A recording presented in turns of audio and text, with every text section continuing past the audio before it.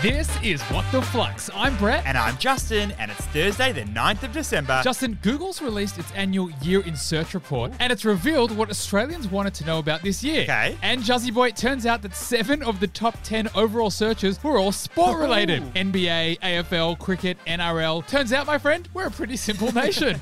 Brett, old mate Trump is in a bit of hot water again, unsurprisingly. Okay. His social media startup is now under investigation by the Federal Securities Regulator, Oh boy. and this is before it's even launched a product. 3 over-the-top stories today, Justin. Let's do it. For our first. Treasurer Josh Frydenberg has announced he will legislate Australia's payment system as competition heats up between banks, buy now, pay later platforms, and crypto firms. Huge member of the Flux family, J. Fry B. Man. So what is the story? So get this one, Justin. Aussies make around 55 million payments each and every day. We're talking a total of $650 billion funneled through the payment system. But it ain't just through the banks anymore, my friend. We've got buy now, pay later. We've got blockchain-based crypto platforms. And of course, we've got big tech companies like Apple and PayPal and Alipay. So it's safe to say it's getting more chaotic around here than Harry Styles' outfits.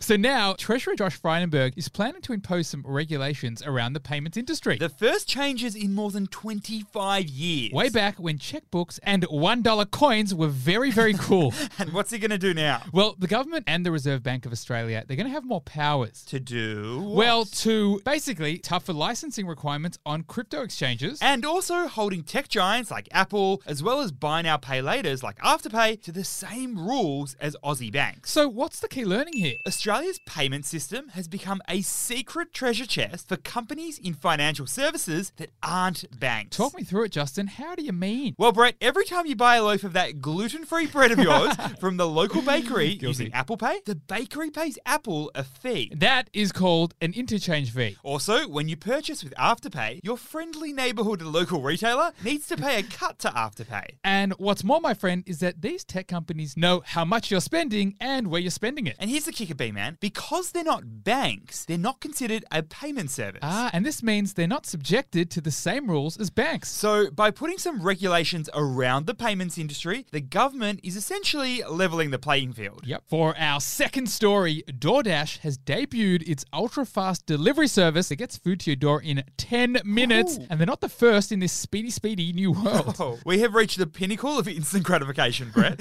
What is the story? So DoorDash is the global online food ordering and delivery company. They've got around 20 million customers, and they're the largest food delivery platform in the US. But you can always get a little bigger, Justin. So what are they doing now? Well, they're entering the ultra-fast grocery delivery market. Yep, we're talking 10 to 15 minutes tops for your grocery order. So what's the key learning here? Just like broadband redefined convenience in the dial-up internet age, ultra-fast delivery is doing the same for delivery companies. The idea is companies set up their own hyperlocal delivery-only fulfillment centers. And these are called dark stores. And these babies cater exclusively to online shopping customers. And they deliver to their local customers in 10 to 15 minutes. And B-Man, so far we've seen $8 billion in venture capital invested into this space just this year. We've got Gorillas Grocery, GoPuff, Jiffy. and here in Australia we've got Milk Run and we've got Sen. This sub-industry is getting pretty crowded. Yeah, and it's quickly disrupting the entire grocery industry. For our third and final story, NFT platform OpenSea is growing so strongly that it's started to poach top talent from older tech giants, and Facebook's gotta watch out. Just when the war for talent was already so tough, what is the story here? All right, so OpenSea is an NFT marketplace. In other words, Juzzy Boy, it's an online site where people can buy and sell non-fungible tokens. Like digital collectibles that are backed by the blockchain. Now, OpenSea was founded back in 2017, but it's really taken off this year as NFTs have become a little more mainstream. There are 3 million digital assets on the OpenSea platform. And it is booming, Justin. They just raised $100 million earlier this year, which made their valuation around $1.5 billion US.